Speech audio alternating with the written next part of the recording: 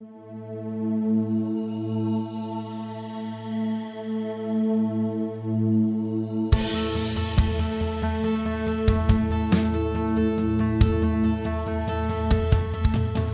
to the Westminster Effects Doxology Podcast, where we explore popular practices, songs, and ideas in the modern church world in the light of Sola Scriptura and Toto Scriptura. I'm Cody Fields, the president of the Westminster family of guitar effects. Check us out and give us your money at westminstereffects.com, and make sure you join the Westminster Effects Doxology Podcast Lounge on Facebook and join in the discussion. Joining me, this is Bradley Cox, pastor at Resurrection Church in Greer, South Carolina. And John is not with us today. We had some scheduling mishaps. So, Bradley, what do we do in church this week? We did a family service, which we do every fifth Sunday. We invite the elementary age kids to join us.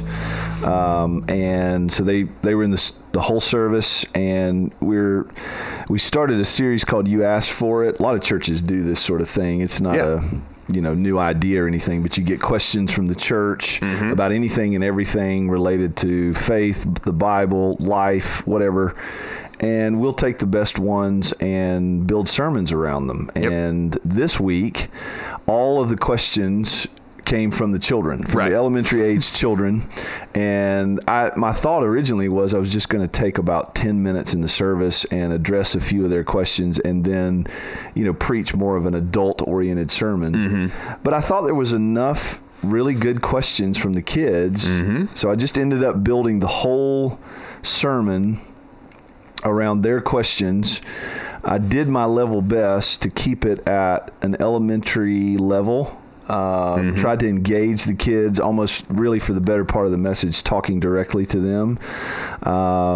And I don't know, you would be the better judge of how well it went than me. So I don't. Yeah, I thought it went well. It was because there were so many questions that made it kind of difficult to keep up with. Maybe so, because it kind of jumped all over. I tried to create a thing. At least maybe with my brain, because my brain is more geared toward a straight expository, like let me just hold open a passage and maybe flip between several, which you do most of the time. Right. So when we do these where it's more topical, I typically have more problems taking notes, stuff like that. I wouldn't say problems. It's probably not the best word for it, but you get what I mean. Yeah. It's a little more difficult for me to grasp. Yeah. Now, I'm sure other people, it was easier to grasp. Well, I'll tell you one cool story that came out of Sunday. Oh, yeah? I won't mention any names, but there's a young couple in our church, and there was, I don't remember exactly what family member this was, but there was a family member of the husband, this couple, that attended for the first time yesterday. And this person has just recently begun to open up to Christ. Like, oh, yeah. I mean, hot off the presses in terms of faith, and doesn't really know much of anything. And the father-in-law of the daughter, well, the father-in-law of this guy, I was in a meeting with him after church yesterday, and he said he just felt like that was just, if it wasn't great for the kids, it was at least great for this person. Yeah. Oh, yeah. Because I tried to create this theme, even though the topics kind of, like we went from why did God make animals to will we all be babies in heaven to why does God love us and what's the problem with sin? Right. That was kind of a synopsis of what we covered. And I tried to create this image, or this thread, that we're all made in the image of God, and the sin problem, the problem that sin creates with our purpose for it effectively turned into a gospel presentation. That's where I tried to drive it. And so anyway, he felt like that was really good and really understandable for someone who was so brand new. So if nothing else, maybe one person was reached yesterday. Yeah. So yeah, and obviously at Res we don't treat the kids as you're just distractions. We're just gonna kind of stick you in a corner most of the time. Like there's legitimate teaching going on. Like there's actual gospel ministry. That's right. as opposed to a lot of modern churches where it's just like, no, go over there and shut up. Yeah, right. Let us do our thing. And they don't really get taught.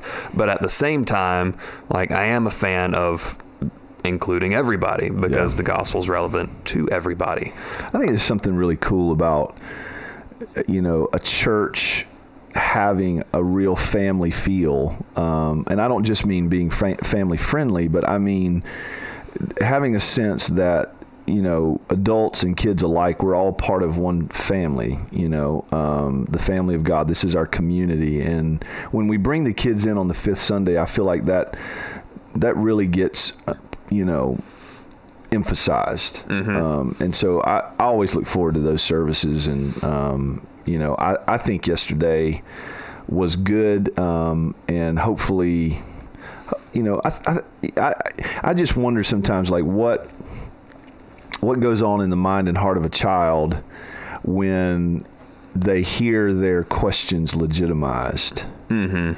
And we demonstrate to them that we go to the scriptures right to answer our questions. Right. And hopefully, if we did nothing else well yesterday, that message came across. Yeah. You also bailed me out when the battery in my in-ear monitors died. Oh, yeah. I was playing guitar, and all of a sudden, like, I'm usually pretty vigilant about keeping my batteries relatively fresh. And in the middle of the song, they just die. I was like, okay, whatever, I can deal with it for the rest of this song. Yeah. But the next song was Is He Worthy? And I got to have the click in my ears. Yeah, I saw the look of panic on your face, so I quickly darted back to get battery. Because usually my worst case scenario is I have an extra battery back there, and so I can just go back there, slap it in, and move on. But that is the worst feeling, I think. It really is. When you're playing and all of a sudden that click goes away and you can't hear what you're doing. Yeah, it's tough. At first, because normally, at least in my experience, when the battery dies, the whole thing just cuts out totally, and there's no fade. But the first thing I noticed was that my guitar started to fade, and I thought for a split second maybe the amp was dying. Oh no, yeah. which isn't a good feeling either. No. It's like maybe a power tube's going out or something like that. And then it's just like, oh no. Hey Bradley, help me out here. Yep. But you did good. You playing wise, you wouldn't have noticed. Good. Well, it didn't hurt that it was a fairly easy song that I know pretty well, so things weren't derailed too hard.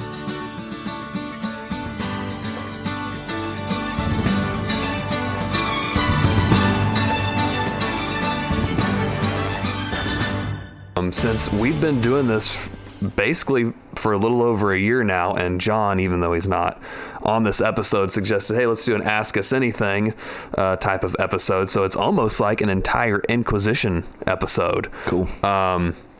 So first off, to Phil Moses, no, I'm not answering your question that you ask every week. If you're in the group, you'll know what he asks every week. So we'll just move on to Brad Speed. Thoughts on James Dobson's letter/response to the border crisis, and he does acknowledge this could be its own episode, which it could. We were talking about this beforehand, and even without getting into the specifics, it seems both sides of the debate lack, at least in the mass media, lack nuance. Is that we're saying this thing is absolutely atrocious or this thing is absolutely good, screw them all, send them home.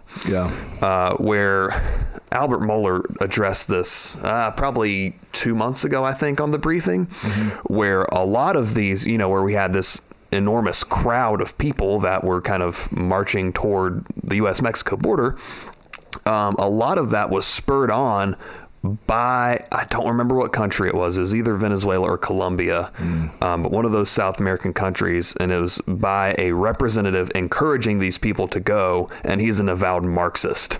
Really? So there is something to be said for that. There's also something to be said for compassion. There's also something to be said for vetting these people to make sure that they're not going to be troublemakers. Like, that's a legitimate thing that the government should do. So it's one of those where it's just like, there's almost no right answer. No. At least 100% right. Yeah. You know? Yeah. And, you know, I think we'd all do well to acknowledge how the media spins this, depending on who you talk to or who you listen to. Yeah. If it's MSNBC, it's one thing. If it's Fox News, it's a totally different angle. Yeah. It's so sad to me about our country that we can't just all step back and go, this is a really complex issue. Yeah. I don't think that, you know, majority of people in America are in favor of our country just having these wide open borders where anybody and everybody can come in anytime they want. Right. That we realize the threat that presents, you know, not only to our safety, but our economy and basic, you know, provisions and whatnot that, you know, we think Americans have a right to, but that human beings in general have a right to. But, you know, I guess I haven't been to the border. I haven't seen it. Depending on who I've listened to, you know, you get different perspectives on what the conditions are there. But the general sentiment seems to be that basic provisions seem to be lacking in a lot of cases for children and adults alike. And, you know, we can argue about this all day long, but the bottom line is we have human beings that are in detention centers at the border. Right. And, you know, I don't see why, you know, we have to have this conversation about why, you know, you mentioned that kids not having toothpaste. I mean, there are ways in which we could, you know, keep those conditions humane if they indeed are not. And so, yeah, it's nuanced, and the border is a big problem. It's a big issue. What to do with these people and how to help them, and what kind of conditions are they fleeing from? You know, I mean, are there criminals and drug dealers and whatever? You know, Trump likes to tout all that stuff about those are the people that are coming, but that's not all the people that are coming. Right. Some of them are fleeing real danger for their lives, and so it's a nuanced thing. Right. I think it would be helpful to even go to, like, in terms of talking about the people being detained or whatever, let's just jump to the most extreme example of something like Guantanamo Bay. Right. Where, you know, by and large, those are Islamic extremist terrorists who have largely been caught in the act. Now, I know there's nuance in within the discussion on the war on terror and all that in the first place. However, even those people are made in the image of God. And Jesus said to love your enemies. That doesn't mean that we, you know, cut them a check for $50,000 and let them go. Right. But it does mean that we treat them with dignity because they are made in the image of God. And really the ultimate goal for somebody, I don't know how this would happen at all, but somebody should be trying to convert them, right? Yeah, absolutely. As opposed to just saying, you know, screw these guys, you know, kill them all, let God sort them out. Yeah. I don't think that's really the most scriptural approach to a foreign policy stance. Yeah, I agree. So let's move on to a little more fun question. Jared Hartley asks, Scandinavian praise metal, you can YouTube it. How far can we go with it in Sunday school, or I guess you could say in Sunday worship, before it becomes a church discipline issue? And I guess you could take I've never listened to Scandinavian praise metal. I mean, it's the most extreme forms of metal being used, I think, in Norway and Finland, Sweden, as the church's congregational worship. Wow. Like just blast beats and shredding guitars and, you know, helicoptering their hair around. Stuff like that, which I guess kind of gets into the question of how far should you go with culturally relevant music in a church service. Is how far do you go with that? If you're in the heart of Texas, do you have, you know, like Spangles and Bangles country music? If you're in Harlem, do you have an R&B flavor? or something like that. Yeah. Scandinavia is very well known for its extreme forms of metal, where even to the point where, I know this is getting into the non-Christian aspects, but some of the extreme American metal bands talk about terrible things, maybe burning a church. Mm-hmm. The Scandinavian metal bands actually do burn the churches down. Really? Wow. Like they are nuts. And there's even stories that I'm not even going to repeat on the podcast that are so extreme. So I think it's a discernment thing ultimately. Well, let me ask you, because I don't listen to metal. Sure. I don't have anything against it necessarily. It's not my flavor, but right. You do. So I'll pose the question to you. Could you worship in spirit and in truth to Scandinavian metal? Sure. Like you could. Yeah. So your mind and heart could engage with that. I think so. I think it would, not to get into the genre weeds too hard, but it would probably have to be something more along the lines of a symphonic metal where it's, they have more clean vocals than, the deep guttural growls and stuff like that. Yeah. I think that would probably help more. Like maybe I could, but 99% of the people at Res couldn't. Right. They'd just be shell shocked. Yeah. They wouldn't know what to do. And I guess that to me, it's like, we've talked about this before. I came through the worship wars it was all about contemporary versus traditional. Right. Choruses versus hymns. Those were the terms we used back in the late 90s. And, that's sort of, gone away now, and at least for the most part. But my thing has always been, can I worship? When the church gathers, and I'm really jealous for gatherings these days. Right. Like I can worship anytime, any place, anywhere on my own, but there is something special and unique about gathering with other believers and glorifying God. And he did kind of promise that he would show up. That's right. I'm jealous for that, not only because Jesus promised to be there, and I do believe the Spirit moves in a unique way, but at least in the West, where we are, and I'm sure it's true in other parts of the world, the ability for believers to gather seems to be becoming harder. Mm-hmm.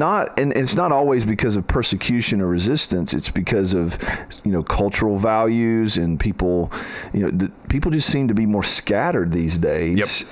And the church seems to gather less frequent than it has in years past or generations past. And so when we gather and we worship, I think we need to maximize it. I think we need to be very intentional about what we do and how we do it for the sake of people being able to engage in heart, soul, mind, body in worshiping and glorifying God in the corporate setting. And if you can do that with Scandinavian metal, I couldn't. Right. Like I wouldn't go to that church, not because I'm protesting their style of worship, but because I want to make sure that every time I'm in church worshiping with believers that I'm able to worship. And I just don't know that I could do that, and that's not saying that it in and of itself is good or bad, the style, but that would be my thing. And I hope that answer doesn't sound like a cop-out. Right. No, I don't think it does. Now, to add even more nuance, I think while I probably could worship to a more extreme form of metal being used in a congregational church service, I'm also, as a guitar geek, I'm going to be paying attention to that stuff too. Oh man, that guy just killed that solo or whatever. And here I am hitting the mic stand again. So disregard the springing noises. And that's a good point. A few years ago, I went to a funeral. And at this funeral, it was the funeral was held at a very traditional church, and this doesn't happen very often at funerals that I go to, but there was congregational singing at the funeral. Yep. And it was very simple. It was I think a piano, maybe an organ. I don't really remember, but everybody got out the hymn books. We sang some really great hymns, and what was accentuated was the voices, was the people singing. Right. And it kind of brought back to my mind one of the things that I think is really important about worship is that we don't get too band heavy. Mm-hmm. It's not that the instrumentalists are not important. They are. I mean, the Psalms are clear about praising the Lord on the harp. Even the bassist. Exactly. So I'm all for guitar solos and, instrumental breaks where those who are playing instruments get to use their gift to glorify God, and that gets emphasized. I'm all for that, but I think we also need to emphasize the corporate singing. Right. And I feel like the style we do at Res, which is not traditional per se, it's also not strictly modern. It's not strictly modern either. That's right. And we tend to not do songs that we feel like are not going to lend themselves to congregational singing. Right. We that's one of the ways we evaluate songs is, are people going to be able to sing with us? Right. Yes, we could perform this song and we could probably do it really well and have a good time doing it. And maybe even the band and praise team would be able to engage in worship with it. Yeah. And there might even be people in the congregation worshiping. There might be a few, but if we feel like musically, rhythmically, it's not going to be, there's not an easy on-ramp for people to engage with the song, we don't do it. And that would be one question I have about Scandinavian metal, and maybe for people that are used to that style of music, that's not a problem. I don't know. So Okay, one more song and then we'll hit our let's pay some bills break. Favorite song to play at the moment, or ever? Favorite in song. church. In church. Because you always you do always play that Tupac riff when you sit down at a piano. It's not Tupac. It's Bruce Hornsby. For those that don't know, he's talking about the song that Bruce Hornsby wrote, The Way It Is, and Tupac stole the piano riff. I think the technical term is sampled. Anyway, so the question, what's my favorite song to play or sing in church right now? First one that comes to mind is Mighty Cross. That's what I thought you were going to say. I like it, Is He Worthy, too. Yep, same here. Because I really love the words, the lyrics of the song. I really enjoyed leading Living Hope the other week. I like that song a lot. It feels like a hymn to me. Yeah. So I'd say those three. It does. Yeah. With Is He Worthy, we had since we played that yesterday, and Kristen played bass, my wife, for those of you who don't know. And one of our friends was kind of complaining about the song, which, we're open enough here that you can complain about a song. Sure, absolutely. And I've definitely done it in the past. And she was kind of trying to equate it to Mary Did You Know? It's like, we know the answer. It's like, yeah, but in the song, it says, is it good that we remind ourselves of this? It is. It is. And Kristen goes, the whole song is pretty much scripture. That's right. Like, that pretty much automatically makes it a good song. Yeah, that's true. I mean, Mary Did You Know? Like, that one's just dumb. It's just cheesy. She was literally told. It's cheesy. It's just cheesy. She did know. The angel literally told her. But yeah, I'm with you on Is He Worthy. I've been enjoying Taste and See. What is that? Psalm 34. Psalm 34. Yeah, I love that. I get to do a lot of stuff that I don't normally get to do. Mm-hmm. I do enjoy Mighty Cross a lot. There's just no way around it. That's a fun song to play. Yep. And then What a Beautiful Name is definitely up there for me. Obviously the lyrics are really good, but I also get to have a lot of fun, and my arm almost falls off at the end because it's just like, what is it, straight 16th notes for like a minute and a half. And I like drive stacking overdrive pedals is kind of the big thing with worship music. You know, instead of just having one or the other, it's you have both of them set kind of low. Right. So then you run them into each other, you get more textures. I end up with 4 overdrive pedals on and a clean boost. And obviously delay, since that's kind of standard, but I also have all 3 of my reverbs on. So it's just this wall. You're above my pay grade now. And I kind of stumbled on that accidentally, where it's just like, how can I make this part as intense as possible? And that's just what I landed on. I really like the ambient stuff you do at the beginning of Is He Worthy? Oh, yeah. I got to really, because the first time, that's the second time we've done that song? I think so. The first time we did that song, I was playing something. I don't remember. Maybe bass. Yeah. But yesterday I got to sit out in the audience, and I really liked that ambient stuff at the beginning. Well, that was, I think, if I remember correctly, I was trying to follow the Worship Initiative's tutorial a little more strictly the first time for the intro, and they're doing like true harmonics and stuff. And so I actually ended up playing more yesterday than I normally do. It was really good. A lot of swells and stuff like that. So it was really good. Well, thanks.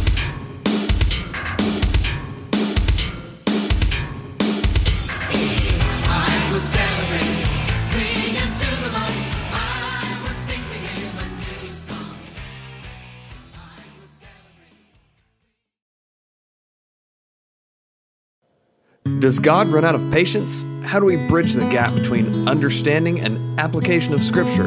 How do I deal with my kids who have left the faith? Does God forget our sin?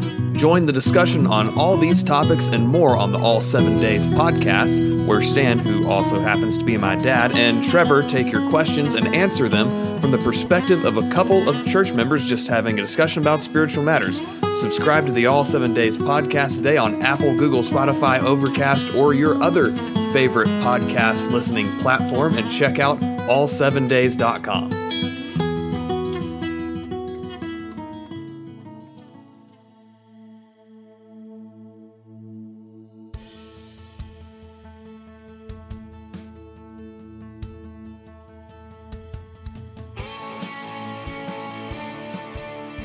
Okay, back to our listener questions celebrating a year of the Doxology podcast from Stan Fields, who is my dad, and Bradley, you appear once a month on his podcast, which I think we just had an ad for. Is it a sin for the bass player to use the bottom 2 strings? What's the deal with all these runs I see in the bass players only using the top 2 strings? That's pretty much all I ever play is the bottom 2 strings on bass. I have one little pattern. I'm not a bass. But and you just transpose it for the key, right? Like I am not a bass player. You know, I get by when needed. You're actually playing bass next Sunday, right? Maybe. I'm not really sure. You haven't checked Planet I haven't Center. checked. I mean, Aaron sends me requests and I accept them, and then, you know, some point before Sunday I look at what else. But that's also don't follow my example, by the way. I treat bass as half of a week off. So. Exactly.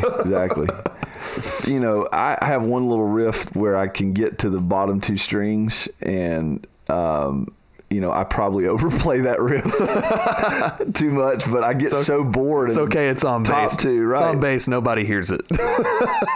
Yeah, man. Guys that can use those all 4 or 5 or 6 strings, man. I'm so impressed with. I think bass is one of the coolest instruments that when somebody's really, you know, an expert at it, I enjoy it so much. Oh yeah, absolutely. You know? I mean, I love good bass riffs. I had a friend in college that he wasn't the best bass player that you guys remember. He was on the podcast, Seth Kane. Mm-hmm. He was Anglican. I don't know, priest, rector, whatever. Whatever they call him. Yeah. But he was not the best bass player that I've ever played with. Right. But he was so creative with bass. Like, you know, he, technically speaking, in terms of chops, he was just, I've played with people that could do more, but he had such a melodic way of playing the bass. And a lot of times he would go down and grab, one or two of the bottom two strings and include it. Just, I don't know, like there was a band that formed while we were in college that he got asked to play bass for. And they wrote some songs, and the songs were okay at best. And that you can actually listen to the album on Spotify. In fact, I have a little piano part in one of the songs on the album. But the album's by a band called Filet of Soul, and I think the title is Incommunicado. I'm not sure, but it hit the bass riffs. The bass is actually played by a guy named Randy Chester on that album, but all of the bass riffs were written by Seth Cain.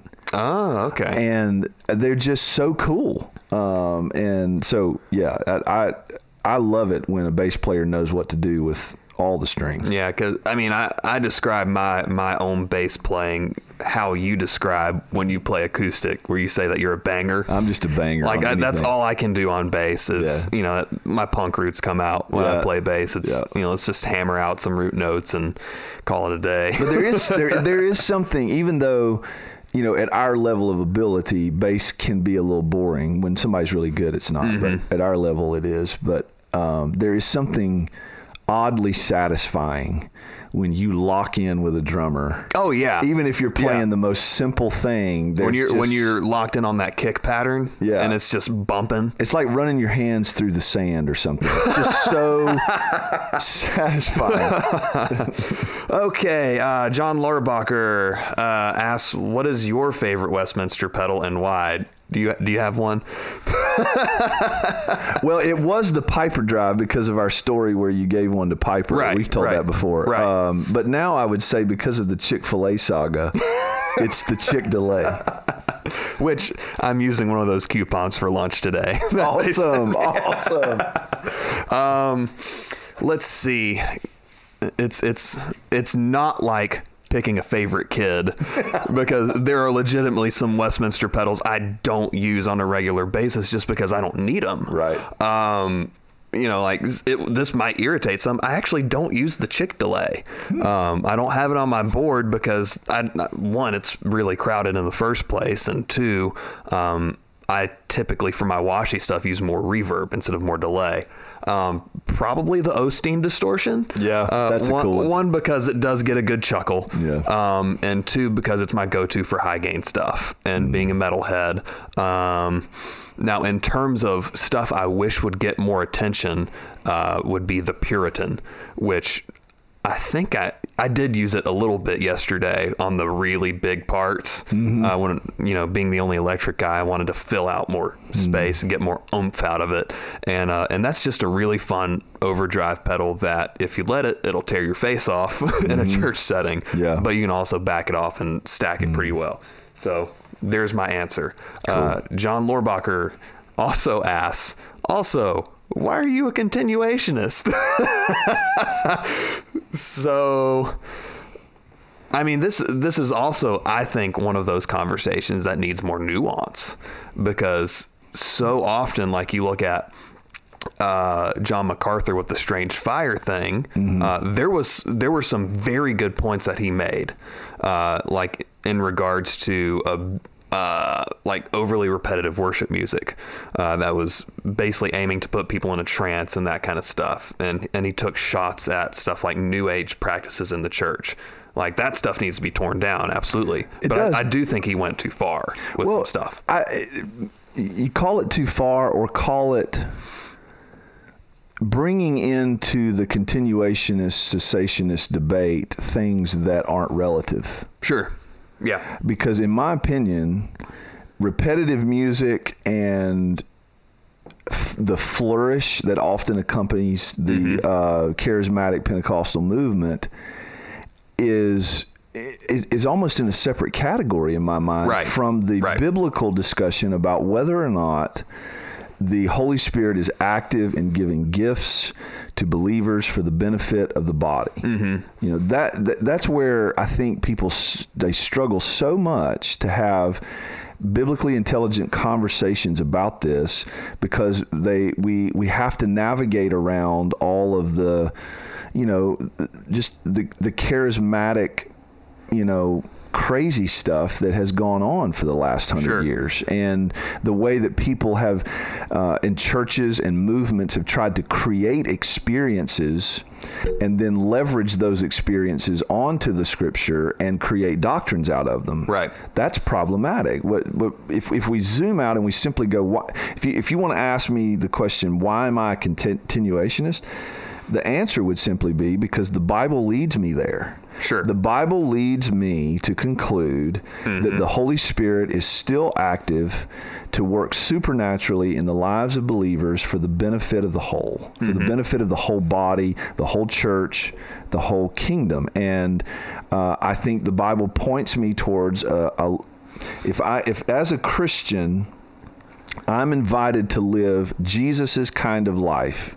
If we could agree biblically that is what the new covenant invites us into, then as I read the scriptures, all of the gospels and all of the epistles, Paul's letters, I'm left to conclude that my expectation should be a vibrant, active, person, the Holy Spirit that indwells me, doing stuff, wanting to make himself known in order to glorify Christ. Right. And one of the ways he does that is through gifts. Right. And gifts are not natural abilities, that we cannot make that argument biblically, that gifts are natural abilities. I can communicate to a crowd of people. That's a natural ability that I have. But that is not the spiritual gift of teaching. So anyway, I don't know if that's where that question is coming from, but there are a host of scriptures. I think the burden of proof is on the cessationists, and I don't think John MacArthur even, if he was sitting in this room, I would say this humbly because I recognize how much smarter he is than me, how much more well-read and well-versed in the scripture he is than me. But I just have yet to hear a biblical argument that makes sense that the gifts have ceased. I just don't see it. And I think there's room in the discussion for some of I don't think they have necessarily, but some of them, that I think that's more of the classical cessationist argument, is that some of the gifts have ceased. So then you could even look at stuff like, what is it, 2 Corinthians 12, Paul talks about the signs of an apostle. Well, you could even make the argument we don't have apostles, so then that could technically, we don't have apostles anymore because they're all dead. Yeah. So then those signs wouldn't be active simply because that would be apostolic. So technically you could be a cessationist. I'm kidding. But well, I know you're joking. In the strictest definition, I think we need new terms for the discussion, honestly.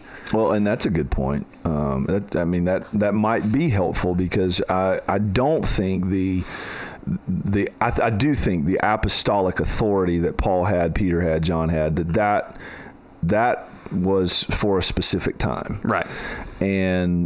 But what's true of the New Testament that I don't really hear a lot of people talk about when they're, advocating for cessationism is that there were second generation believers, if you will, that were not apostles. Yeah. That operated in the power of the Spirit. You read Galatians 3. And Paul, seeing the way he talks to the Galatians is like, there's just this obvious experience that they've had with the Holy Spirit that he points to and uses that to reinforce that this whole thing comes about by faith, not by works. What does he use to get them away from this works-based preaching that has come into Galatia? Is he uses their experience with the Holy Spirit in Galatians 3. Did you not receive the Spirit, by faith and not works? I can't see where we come to the conclusion that the Holy Spirit has become inactive supernaturally. Sure. I just don't see it. Sure. So another thing where we need more nuance. Maybe more nuance, but maybe I think what you said is true. Maybe we need new terms. Yeah. Maybe we need to create categories where we're able to separate from the discussion all of the extremes of the Pentecostal charismatic movement that I think just cloud the argument. Right. Last question, and we'll be done with it. Least favorite, or this is from me, least favorite or most annoying phrases common to church culture. It's a new season. Whew. Also, yes. Like that just... Well, that one's really common among the Word of Faith crowd, isn't it? It is, and that's probably why I hate it so much. It just it's leveraged, you know. Like I had this pastor friend that, you know, he used to always turn hallelujah into a question. You know, like he would he'd be preaching and be like, hallelujah, like trying to invoke a response from the audience. And I think, you know, it's a new season, or you're about to enter into a new season, and blah.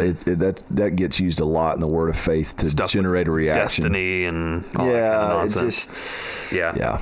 I think probably the one that irritates me the most is in this place. As opposed to somewhere else. Like I like that's kind of inferred. Like, yes, God, we ask you to move in this place. What? It just seems superfluous to me. Oh my goodness. Stand to your feet. As opposed to standing on your hands. Or stand. Oh, we could go on this all day. Yeah, we could. This could be an entire episode. Yeah. If we're short on show material, did you see the phrases in the church? Did you see the Babylon Bee recently that was something about how many times somebody said just in their prayer? Oh, yes, I did. Yeah, we need shock collars for some people for that word in a prayer. That's true. Or Father God. Father God, Father God, Father God. Or, oh man, I had one and it just left me. Oh man. Oh, you know what? This might step on some toes. I really can't stand when people refer to God as daddy. Yeah. It's creepy. That gets weird. That gets weird. It ends up with like, Jesus is my boyfriend kind of stuff. And ugh. Yeah. You got anything to recommend this week? Babylon Bee. The Babylon. No. Honestly, I didn't think about it. I'm sorry. No, you're good. Jesse Harper and I went to, and I've told you this, but the listeners obviously haven't heard. We went to this hole in the wall used Christian bookstore in Anderson, South Carolina, about an hour away. And I picked up The Impeccable Christ by W.E. Best. It was published in the 70s. Really short book, and I just kind of dove into it last night. Really good so far. And I mean, it's hammering on the inability of Jesus to sin when he was on earth, because if he could have sinned, then that means that God could have sinned. Really kind of gets into the hypostatic union. You can't divide the natures within the person. Do you know that one of our elementary school children asked the question? I probably should have included this yesterday. Oh man, this can be an addendum for next week. How did God, I think this is the way it was written, how did God create Jesus unsinnable? And it was spelled funny too, right? It was UBLE at the end. It was one of those where you can kind of tell that he's getting there. He's getting there. It was you're not going to condemn him as an Aryan. No, but it was spelled UBLE. And how did God create Jesus unsinnable? And I looked at that one and I thought, wow. I mean, for a kid to be thinking like that, and obviously I would have had to break that down. You know, God didn't create Jesus, and there's this complex, you know, truth about, you know, Jesus' existence is that he was able to be tempted but not able to sin. Right. And to be genuinely tempted without being able to sin is like, it's hard for us to wrap our minds around. And I mean, quite honestly, I wasn't sure how to explain that to a child. But I don't know. I might need to follow up and find out who that kid was. I just thought that was fantastic for a kid to be asking that. There's an illustration in the very first chapter of the preface of this book talking about how a lot of people be like, well, you know, he was legitimately tempted and he could have sinned. He's like, no. It's like a chihuahua attacking a lion. It's a legitimate attack, but the Chihuahua's not going to win that fight. He's going to have a bad time. Right. So then you could have gotten into the why God created animals. There you go. I mean, yeah, I just thought that was great that a kid's thinking at that level. Oh, yeah. That's awesome. I mean, I don't know. I guess the kid could have been asking, how is it that Jesus never sinned? Right. You know, I don't know. You'd have to sit down. Which is a fantastic question. It's a great question. And that gets into, uses of the law and imputed righteousness and active and passive obedience, all that kind of good stuff. And Jesus' dependence on the Spirit. Also, yes. I mean, listeners, here's recommended reading. Go read the Gospel of Luke. And if you haven't never done this, read the Gospel of Luke in its entirety and make note of every place where we get the indication that Jesus was depending on the Spirit, genuinely depending on the Spirit. Yes, he was not able to sin, but he genuinely depended on the Spirit for everything. Right. And that is, and even to hear from Hebrews that he offered himself by the Spirit. Yep. So, there's recommended reading. Very cool. So follow us and comment on Facebook and Instagram. Subscribe on iTunes and Spotify. Make sure you leave a 5-star review. And you support the show at anchor.fm, where you can donate money and help us improve. The first 5 people who pledge to donate $10 a month for a year get a Piper Drive version 2. We have 1 more of those spots left. And make sure you hit us up at westminstereffects.com. Since I talked about it earlier, here is a demo of the Puritan. Go buy one. Thanks for listening.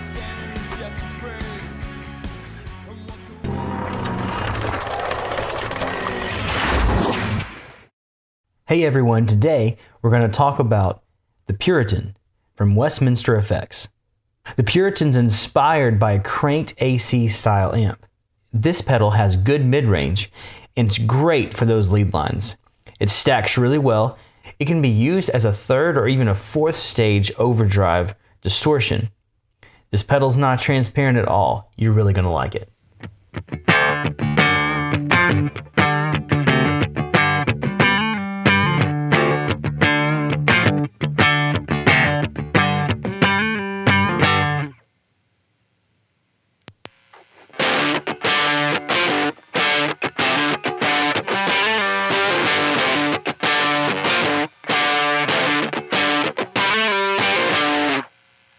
The Puritan has 3 controls: a gain, a volume, and a tone. So let's back off the gain, turn up the volume, and check this out.